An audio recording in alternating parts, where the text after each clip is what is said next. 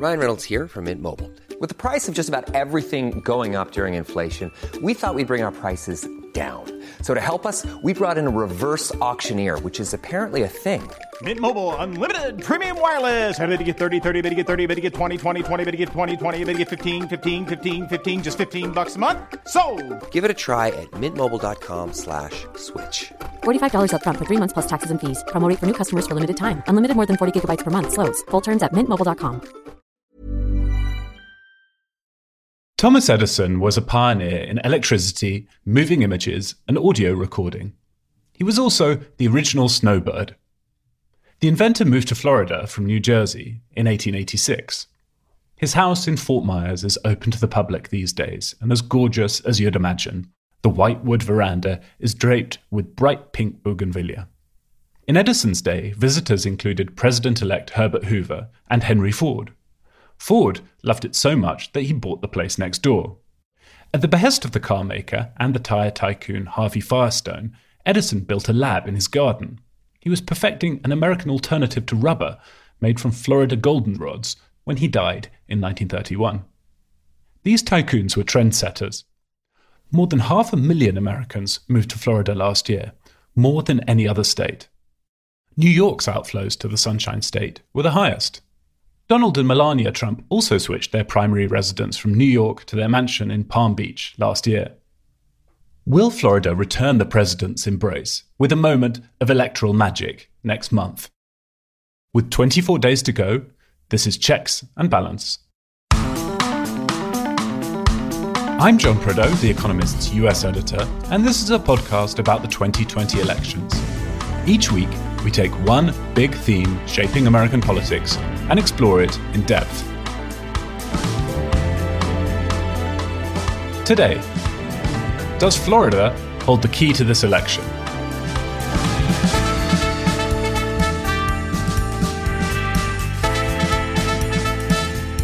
A COVID outbreak in the White House has upended President Trump's re-election campaign. Well behind in national polls, his path to victory once again goes through the Electoral College. And that means he has to win Florida, now his home state, and the biggest battleground of all. Which way will Florida go this time?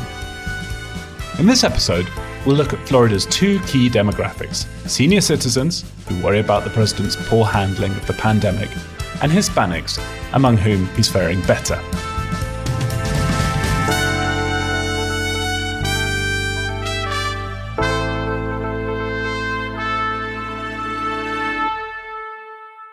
With me, as ever, to discuss all of this are Charlotte Howard, The Economist's New York bureau chief, and John Fasman, the Washington correspondent. Charlotte, John, I know we keep saying this at the beginning of the podcast, but a lot has happened in the past week. Last time we talked, President Trump had just gone into hospital with COVID-19. Since then, he's re-emerged. He had that strange COVID motorcade moment. There's been a vice presidential debate, and the president's polling numbers have absolutely cratered. What have you both made of it all? I found the vice presidential debate to be pretty interesting, in part because Pence was really good at sticking to what felt like a very conventional Republican message of tax reform and deregulation. And of course, there's all this other chaos going on. There's President Trump contracting COVID and his handling of COVID. There's news of the stimulus package and whether President Trump might hold up any further stimulus until after the election, or may not move forward at all in working with Democrats on the stimulus. And Pence's message was essentially, there's nothing to see here. Let's talk about taxes. And so we'll see in the coming days whether that was effective, whether he was able to redirect attention to what Republicans want to be talking about, which is not COVID, but President Trump's handling of the economy. I think it's pretty hard to see that breaking through given how much else is going on, but I do think that Pence did a good job in making that case. John, what did you make of the vice presidential debate? I thought it was dull, which was really a welcome surprise in American politics. It was a relief, kind of. They both are quite skilled. I felt that Senator Harris was probably restraining herself a bit. I suspect that if President Trump hadn't been ill, her attacks would have been far more forthright. Vice President Pence was a very skilled debater. He has an incredible ability to stay on message. He's icy. He brings the tempo of the debate down, which I thought was very effective.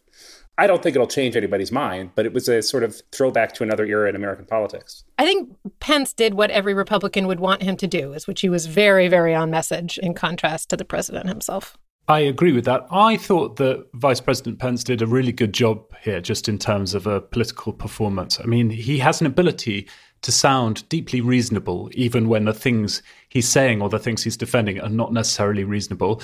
Kamala Harris, by contrast, I think she's a very impressive politician. You look at her CV and it's hard not to be impressed. But people keep saying that she's a wonderful debater or a wonderful inquisitor. They said that before the Democratic primary. They said that before this debate. Frankly, I'm yet to see it. I don't think she did badly in this debate, but I don't think she pushed her case particularly well. However, vice presidential debates tend not to matter all that much. But I know we said that about the presidential debate last time around. And since then, in fact, President Trump's polling numbers have fallen off a cliff. What do you guys make of that development? I think those polling numbers probably reflect two things. The first is a debate performance that was aimed at nobody other than his supporters. I mean, what he really had to do is try to upend the race's dynamics because he's behind and appears to be falling further behind. He didn't do that. So anyone who had doubts about his character, his temperament, would probably not have had those doubts assuaged by his performance. And the second thing is his handling of his illness, I think, reinforces the idea that his administration hasn't taken it terribly seriously. So I think the polling numbers reflect doubts about those two performances. I also think that in a crisis, presidents can seize the moment to empathize with Americans and to play not only the role as of the person who's coordinating policy and the commander-in-chief, but as a national figure who can help a nation grieve or can convey really any kind of sympathy with people who are going through problems. And President Trump hasn't really been able to do that through this crisis. Him actually contracting the virus would seem to be a very obvious opportunity for him to empathize with all those who suffered from it. Instead, he said, don't let it dominate you. That's pretty hard. It's just, as a tactical move, it seems like a missed opportunity for him when he could have conveyed a bit more empathy for all of the hundreds of thousands of people who have either died or lost a loved one. Of course, it's great news that the president appears to be recovering from COVID-19. However, he really doesn't have a lot of time to rescue those polling numbers between now and Election Day. If he is going to pull off a win in the Electoral College, he absolutely has to win Florida. And that's why in this episode, we're going to be concentrating on the Sunshine State. To get a clearer picture of why the Sunshine State matters so much in this election, I spoke to Kristen Soltis Anderson. She's a Republican pollster, co-founder of Echelon Insights, and author of The Selfie Vote. A Florida native, she talked me through its political geography. The northern part of Florida is the closest to what you might think of as the traditional South in the United States. If you are somebody who's really focused on good old-fashioned college football, the northern part of the state is where you're going to find the most sort of traditional American Southern culture. I grew up in Central Florida, and Central Florida is where a lot of folks move when they come from places like Pennsylvania or the Midwest. So I grew up in Florida, but I don't particularly have a Southern accent because I grew up in the suburbs. Orlando is a place where a lot of folks move in and out. Same with Tampa, Florida. They're all part of what's known as the I-4 corridor. There's an interstate, a major highway that runs effectively from one coast of Florida to the other, connecting Tampa, Orlando, all the way up to Daytona Beach. And that's considered traditionally to be a pretty swing part of the state. It's a part of the state that tends to go back and forth depending on which political party is more likely to win an election. The further south in the state you go, then you get closer and closer to Miami and Broward County, which are traditionally Democratic strongholds. Now, there's a little bit of complication there as well, because the very large Cuban community in South Florida tends to be pretty conservative. They have very negative views of socialism. They have traditionally been a voting bloc that has gone Republican. So even within things like the Miami area, you have a lot of interesting division depending on which part of Miami you're talking about or which voters in Miami you're talking about. So that is one big trend that you'll be watching, what Hispanics in Florida are up to. What are some of the other big trends that you'll be focusing on between now and November 3rd in Florida? Florida has a very large senior citizen population, and that's typically been a bonus to Republicans.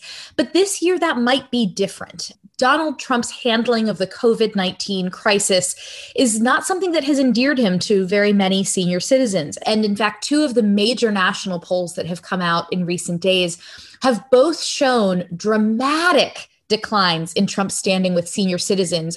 In a state like Florida, that's going to be particularly challenging. There's a very large retiree community called The Villages that is in sort of north central Florida. It's just north of Orlando.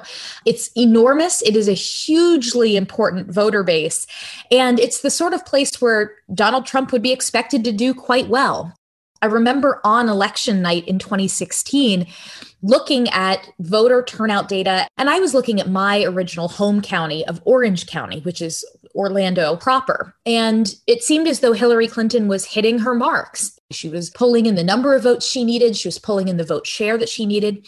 But if you looked just a little bit north to the counties in and around The Villages, where there are many retirees, you suddenly saw that not only was Donald Trump really doing very well there, but voter turnout was very, very high there for what you might expect. So turning out an energized senior vote in a place like Florida was key to Trump's victory in 2016. But there are real questions about whether he can sustain those sorts of numbers in 2020. And if he can't sustain those numbers in Florida, he's in real trouble, isn't he? I mean, does he have a path to victory without Florida? It doesn't seem to me that he does. Florida is the state that I think everyone should be watching on election night, because Florida has policies in place that make it very likely their vote will be counted quite early. Mail-in votes in Florida have to be received by the close of the polls on election day. Those that are received earlier will be counted ahead of time. And because of the importance of Florida in the electoral math, especially for Donald Trump, it's likely that we will know on election night who has won Florida. And if it is Joe Biden, it is extremely likely that that means Joe Biden will be the next president. So Florida, I think, is absolutely critical to Donald Trump, in part because it is often a bit more impervious to the national trends.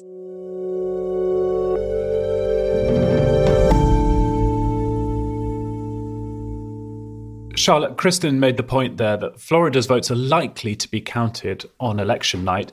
I was talking to Elliot Morris earlier today, and he reckons that we'll be able to call Florida by about 9 p.m. on election night. If Joe Biden does win Florida on the night, and polls at the moment are suggesting that he would, that would make it considerably harder, I think, for Donald Trump to credibly challenge the results when they come in other states.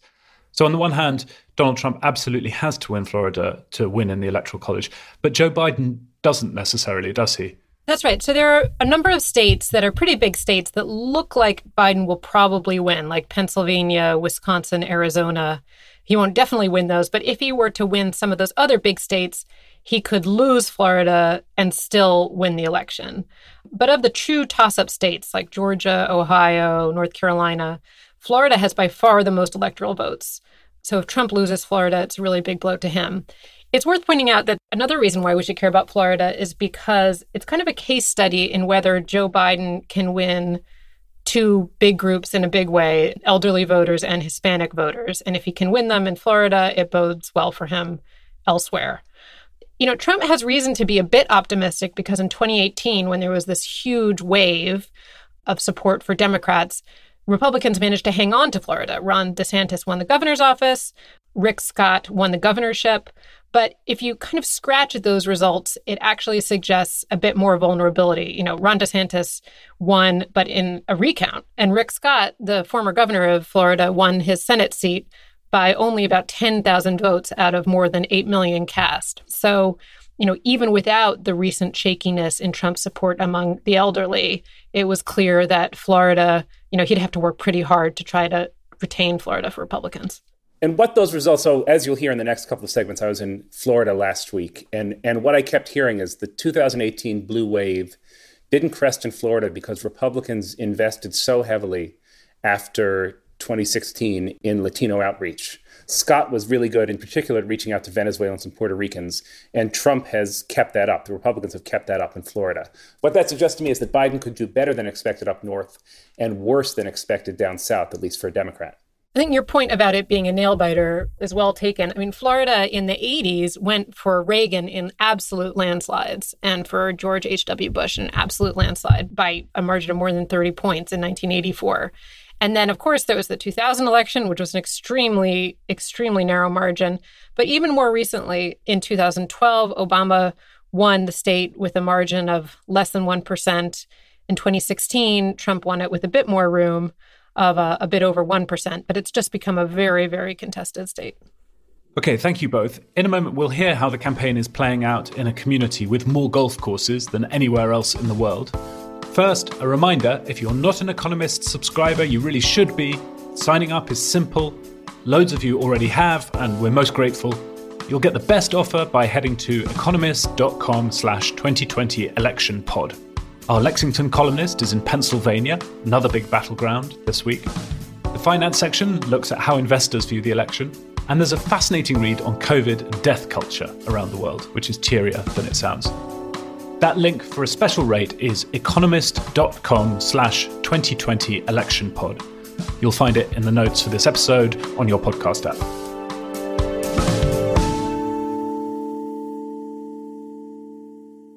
Let's turn to the importance of the senior vote in Florida then. Fasman, you've been to Sumter County, the greyest in the whole of the US, I believe. Yeah, the weekend before last, I went to a Saturday morning Biden rally organized by the Villages Democratic Club. Now, the Villages, for those of you who aren't political journalists or retirees, is one of the largest and fastest growing retirement communities in the country. And it's a strange place. It's a perfectly manicured campus plonked down in the middle of rural central Florida.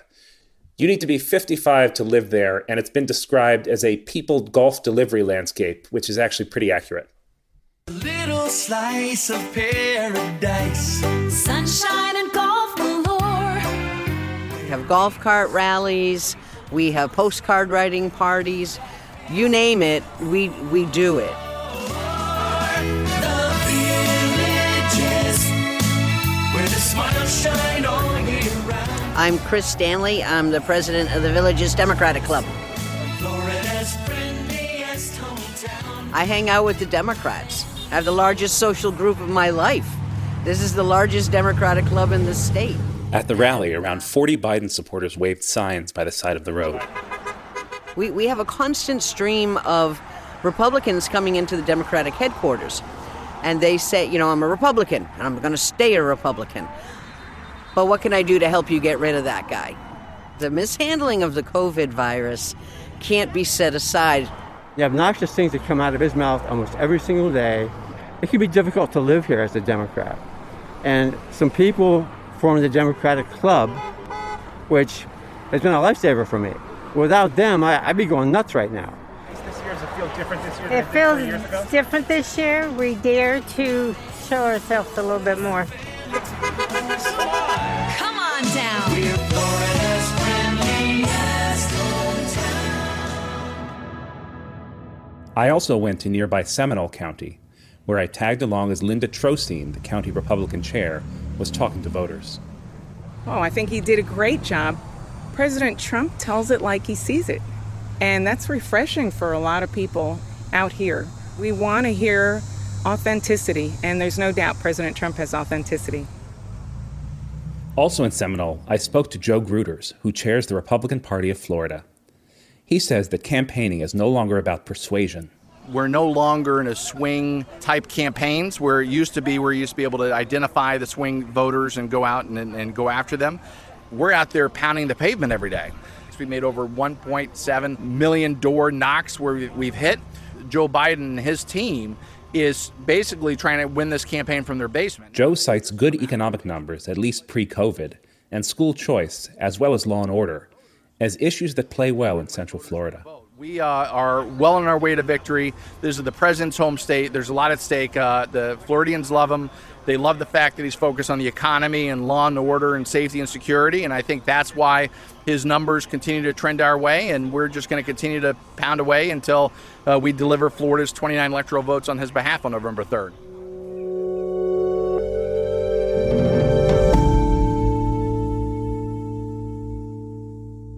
Charlotte, One thing that analysts of American politics say again and again is that the country's so partisan that hardly anybody changes their minds at election time. However, if you look at seniors in Florida, in 2016, Donald Trump won that group, voters older than 65, by 17 points, an absolute landslide. If you look at some of the polls now, Joe Biden is winning them by a couple of points. That is a huge shift, given that the first law of voter behavior when it comes to American politics is usually stability. Yes, I agree. I've been really, really struck by those numbers. And I have to say that I was hit with a big pang of jealousy listening to that great package that John Fassman recorded. I went to the Villages in 2008, and there was a rally there that really cemented Sarah Palin as a star. She was able to attract tens of thousands of people to the Villages, far more than President Bush had been able to attract a few years earlier. But what strikes me most about this election versus 2008 or 2012, and I think this may be part of the reason why you've seen that huge swing in voter numbers, is that back then there were these kind of wonky debates about Social Security reform, about Medicare, about lowering prescription drug prices. And it strikes me that this year it's about which candidate do you trust to keep you alive by December. You know, it's about COVID. It's about Trump's handling of COVID. And so some of these traditional conversations that would have dominated any effort to win the vote of the elderly, particularly in Florida, are a bit out the window. Yeah, it also suggests that Joe Gruder's theory of the campaign is not quite right. The idea that there is a fixed block of Republicans here and a fixed block of Democrats here, and you need to get your people to the polls, all of them in as large numbers as possible. A campaign may not be able to persuade them at this point, but certainly events can change people's minds. And that appears to be what's happened with seniors, at least in Florida and Pennsylvania. And also there's that NBC poll that just came out that showed Biden up by 27 points among seniors nationally. I mean, that's extraordinary. The last Democrat to win seniors was Al Gore in 2000 when he convinced them that George Bush was coming for their Social Security. John, has Donald Trump's tactic of attacking Joe Biden for his age backfired hugely here? That's a great question, and I hadn't really thought about that. But I can see, if you're an active 75 or 80-year-old, I could see being insulted by the implication that Joe Biden was in cognitive decline. I mean, he has always been loquacious. He has never been a very good candidate. He's always been somewhat rambling. But he doesn't seem demonstrably more so now than he did 10 years ago. And I could see that attack that can be read as ageist as pushing some older voters away. Yeah, I think that might be what's happened here. I mean, everybody assumes looking at Joe Biden's numbers with seniors that President Trump's handling of COVID-19 is what's really done the damage to President Trump's polling numbers there. But actually, if you go back to before the epidemic hit America, Joe Biden was doing much, much better with seniors than Hillary Clinton did in 2016, which suggests that seniors were predisposed to like Joe Biden before COVID even came along. I also think there is a block of voters who, during the Clinton presidency, really did not like Hillary Clinton's role, for better or worse, in the 90s in that presidency. And those people are those who are over 65 now. So that may have hurt Clinton in particular. Okay, we'll be back in a moment to talk about the second demographic megatrend in Florida in 2020 and talk about how Hispanics see this election. In particular, we're going to focus on Dominicans in Miami.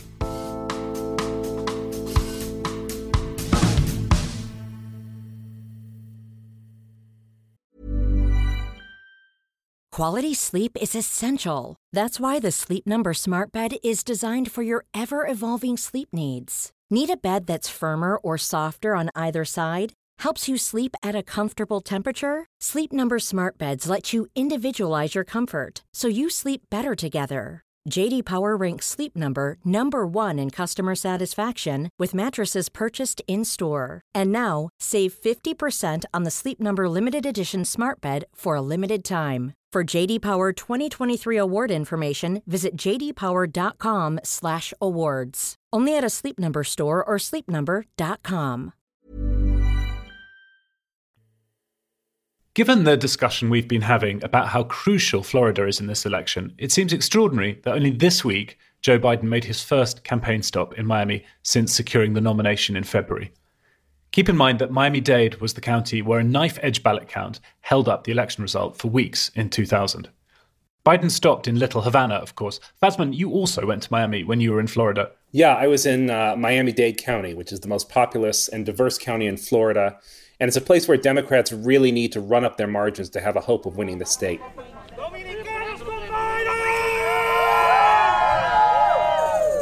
On weekends, Biden supporters have been holding caravans. People decorate their cars with flags and pro-Biden paraphernalia and drive around sounding their horns and waving.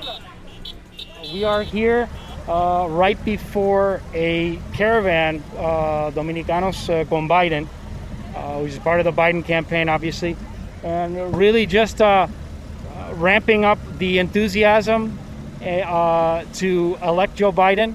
Each caravan is organized by and for people from different countries of origin. And of course, if you look at the cars, there's a couple cars with Cuban flags, Puerto Rican flags, American flags. Obviously, it's a very diverse community. You know, the Dominican pride is definitely on display. I attended one with State Senator J.J. Rodriguez in Alapata. It's a neighborhood mostly in the city of Miami proper, sort of between Little Haiti and Little Havana, and it's the center of Miami's Dominican community. We know how much democracy costs in life and blood and liberties and to our people.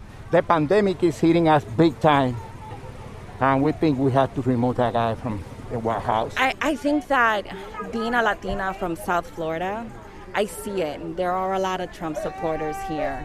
We are out there. It is absolutely not the case that we're kind of leaving any territory undefended. It's just that a lot of our counterparts on the Republican side are acting like there's no pandemic. How do you think Florida's going to go this year? I've heard all kinds of things about President Trump's unexpected strength, particularly with Latinos. Are you concerned? Listen, it's tight. Away from the caravan, I spoke to Helen Aguirre Ferre.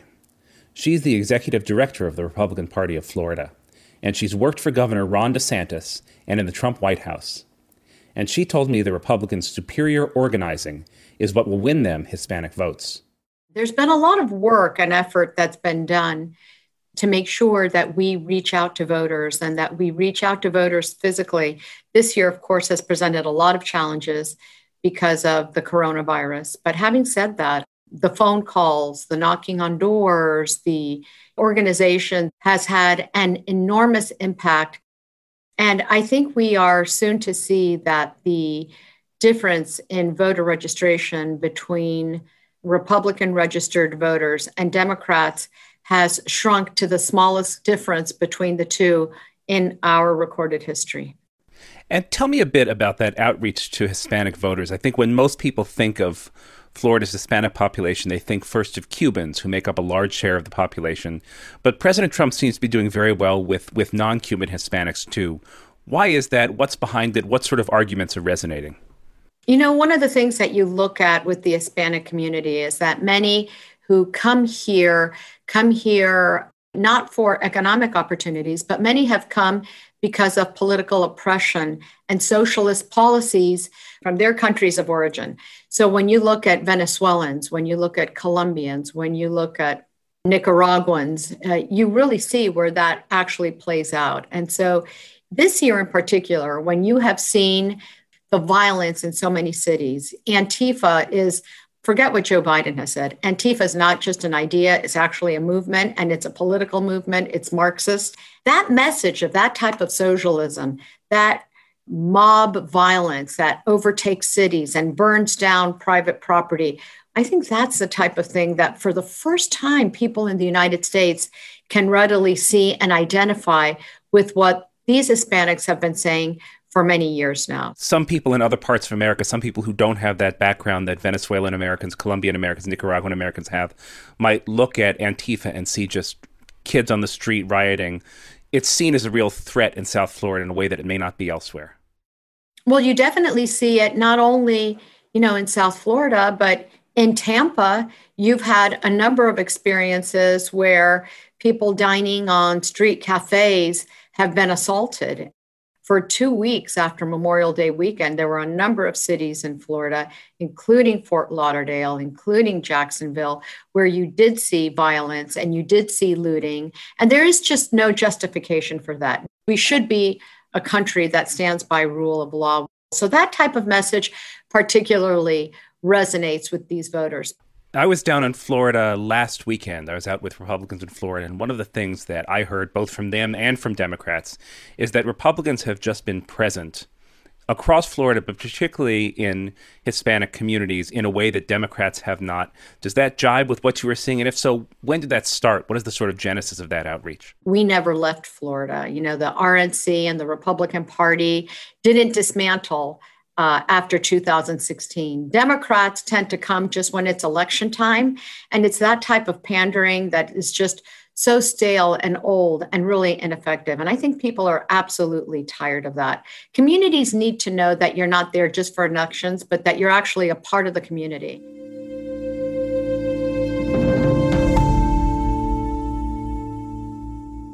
So, Charlotte, as John's reporting demonstrated there, Joe Biden may be doing very well among seniors, but Donald Trump is doing surprisingly well among Hispanic voters in Florida, at least. For as long as I've been covering American politics, Democratic strategists have been hoping that a more diverse electorate in states like Florida would give their party a lock on the presidency. If you look at what's actually happening in Florida among Hispanics, that doesn't seem to be the case. Yes, I mean, it's worth pointing out that Biden is still leading among Hispanic voters in Florida. It's just by a much tighter margin than Clinton won them in 2016. He is still leading. But I think, to your point, that it's really dangerous to overgeneralize too much. So Hispanic voters are not a monolith, in part because they come from countries with very different politics. So you see that particularly in Florida, where you have a smaller share of Mexican-American voters and a larger share of voters who might lean more conservative, to John's reporting, depending on where they came from, in particular those with Cuban heritage and those from Venezuela. Yeah, Charlotte, I think that's a very good point. And one of the ways that the Trump campaign is trying to motivate these voters is with a Fighters Against Socialism bus tour on Sunday through the Tampa area in Central and South Florida. It's going to be Don Jr. helming that. But, you know, one of the biggest influxes of Latino voters in Florida has been Puerto Ricans who came in the wake of Hurricane Maria and have settled in large numbers in Central Florida, especially around Orlando and Kissimmee. They tend to vote largely Democratic. John, one of the things that your reporting brought out, for me at least, is how that anti-socialism message that Donald Trump's been pushing really hard and Mike Pence has been pushing hard as well plays pretty well with Cuban Americans, Venezuelan Americans, people who've migrated from countries with first-hand experience of actual socialist authoritarian governments. The single weirdest encounter I had with a voter in 2016, and there are quite a few, believe me, was reporting on the Republican primary in Florida that year. I remember standing outside the polling station on election day and talking to various Republican primary voters as they came and went. And one of the voters I talked to was an elderly Cuban man. And I asked him how he'd voted. And he said, I voted for Ted Cruz, but I really wanted to vote for Donald Trump. So I said, okay, that's really interesting. Please, can you explain that to me? And he said, well, I wanted to vote for Trump because I think this country needs a dictator to sort it out. But I didn't want to be responsible for bringing a dictator to America, so I voted for Cruz. That's terrific. Ron DeSantis, the governor, in his campaign against Andrew Gillum, who's the Black mayor of Tallahassee in 2018, he was really able to win not by having concrete discussion of substantive policy, but he was able to be effective really by presenting Gillum as a radical socialist. And that worked for him. And so you see that being repeated again this year. But I do think, this is going to be such a tight race. And in the past week, you've seen how this could bubble up in kind of ugly ways. The state's election website crashed on Monday because there was a huge demand for voter registration. And then Ron DeSantis did extend the registration deadline by a few hours, but a coalition of voting groups is suing to extend the deadline further. And DeSantis, in opposing that extension, says that doing so would cause confusion and undermine the public's faith in the presidential election. I think you could make a pretty easy argument that not extending the registration deadline would undermine the faith in the election, but that's just one way that I think you see this contest intensifying in Florida, and I think the next few weeks will be worth watching. And John, on election night itself, you'll be watching the returns from Miami-Dade County to see how well or poorly President Trump has done with Hispanics there. There are the swing counties, the bellwether counties, places like Duval, Pinellas, Seminole. What else will you be watching for as those election returns come in? I'll be watching the opposite as well. I'll be watching to see how well Trump does in Duval and the counties in North Florida and the Panhandle. I'll be watching, you mentioned Pinellas. There's also, Polk, Pasco, Alachua, Jefferson counties. All those places tend to swing. And those are the places I think where the election will be won or lost. Well, as we said at the top of the podcast, we'll find out what happens in those counties in just 24 days. Before you go, I have a quiz for you. Charlotte, you'll be relieved to know it's not about swing counties in Florida. I've got a quote from the Economist Archive. It comes from an issue that appeared 3 weeks after Election Day. It is not yet known what is the exact result of the presidential election. The piece reported a controversy over vote counting in Florida. What was the year? That had to be pretty early, right? I don't know, 36, 40? There was some disputed election in the 19th century that I'm going to stick with. I can't remember who it was. It was not Hayes. It might have been Hayes. Oh, would that? I don't know. I can't give you the exact election year, but I'm just going to say would that have been the real mess, the 1876 mess? Yeah. 1876, if it's the screwed up election then, right?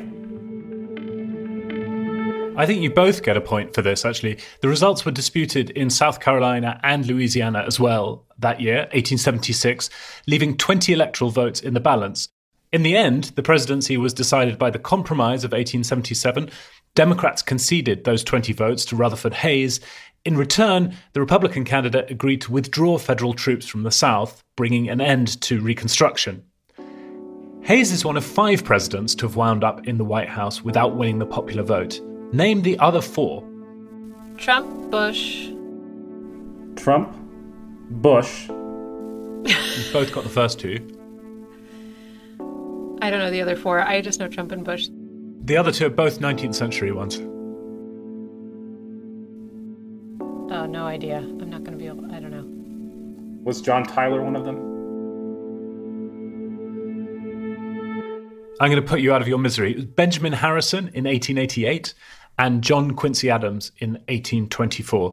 1824 was the first time a popular vote count was made.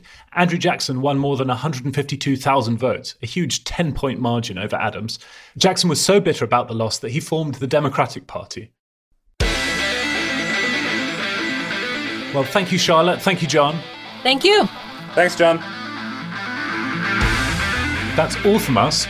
We're leaving you with a special arrangement of the Checks and Balance theme tune in tribute to guitar legend Eddie Van Halen, who passed away this week.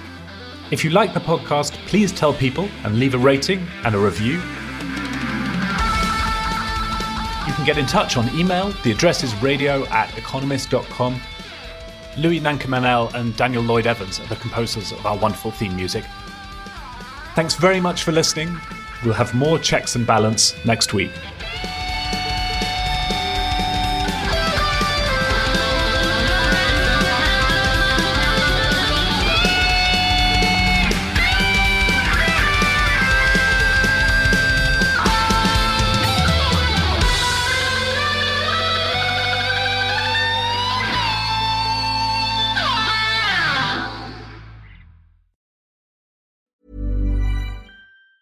Planning for your next trip? Elevate your travel style with Quince. Quince has all the jet-setting essentials you'll want for your next getaway, like European linen, premium luggage options, buttery soft Italian leather bags, and so much more. And it's all priced at 50 to 80% less than similar brands. Plus, Quince only works with factories that use safe and ethical manufacturing practices. Pack your bags with high-quality essentials you'll be wearing for vacations to come with Quince. Go to quince.com/trip for free shipping and 365-day returns.